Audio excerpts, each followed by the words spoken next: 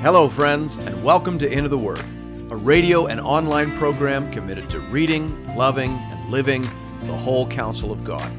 I'm your host and Bible guide, Pastor Paul Carter. Your word is a lamp unto my feet. Hope you have your Bible open in front of you today to Job chapter 41. This is the last chapter in the Lord's response to Brother Job. In fact, I'm not really sure why there's a chapter break between the nature poem about Behemoth and the nature poem about Leviathan. I think they probably could have gone together in the same chapter. They're basically two sides of the same coin. If Behemoth is the ultimate land animal that Job could never hope to manage, then Leviathan is the ultimate sea creature which Job could never hope to manage. Once again, commentators go back and forth as to whether we should understand Leviathan as a mythological creature, the most fearsome beast anyone could ever imagine, or whether this is just a regular creature described with acceptable poetic hyperbole. These are nature poems. As in the case of Behemoth, I favor the idea that this is a real creature, colorfully described, but I certainly wouldn't break fellowship with anyone who saw it differently. Hear now the word of the Lord, beginning at verse 1. Can you draw out Leviathan with a fishhook, or press down his tongue with a cord? Can you put a rope in his nose, or pierce his jaw with a hook? Will he make many pleas to you? Will he speak to you soft words? Will he make a covenant with you to take him for your servant forever? Will you play with him as with a bird, or will you put a leash on him for your girls? Will traders bargain over him? Will they divide him up among the merchants? Can you fill his skin with harpoons or his head with fishing spears? Lay your hands on him. Remember the battle. You will not do it again. Behold, the hope of a man is false. He is laid low even at the sight of him. No one is so fierce that he dares to stir him up. Who then is he who can stand before me? Who has first given to me that I should repay him? Whatever is under the whole heaven is mine. If you can't manage this fish or this crocodile or this whatever creature we're talking about here, how could you ever expect to manage the whole universe? And why would you ever think to critique my management of the universe? That's the question. But the Lord is enjoying his poem, so he adds another stanza, verse 12.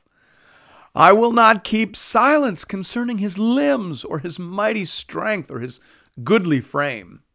Who can strip off his outer garment? Who would come near him with a bridle? Who can open the doors of his face? Around his teeth is terror. His back is made of rows of shields, shut up closely as with a seal. One is so near to another that no air can come between them. They are joined one to another. They clasp each other and cannot be separated. His sneezings flash forth light, and his eyes are like the eyelids of the dawn. Out of his mouth go flaming torches. Sparks of fire leap forth. Out of his nostrils comes forth smoke as from a boiling pot and burning rushes. His breath kindles coals, and a flame comes forth from his mouth. In his neck abides strength, and terror dances before him. I'll just pause here. This is the part of the poem that inclines some to think that this is an intentionally fanciful description. No actual sea creature breathes fire and makes the sea boil, not that we know of, although it sounds like a dragon straight out of mythology, some say.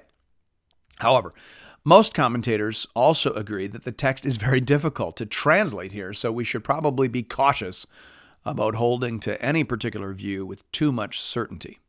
Whether you understand this as a colorful description of an actual creature or a fanciful description of a mythological creature, the point is still the same. There are forces in the world that Job cannot control, but that represent no particular challenge to the management and providential oversight of the Lord. Therefore, God should be in charge, and Job should learn to trust him. On that point, all the commentators appear to be in agreement. Verse 23. The folds of his flesh stick together, firmly cast on him and immovable.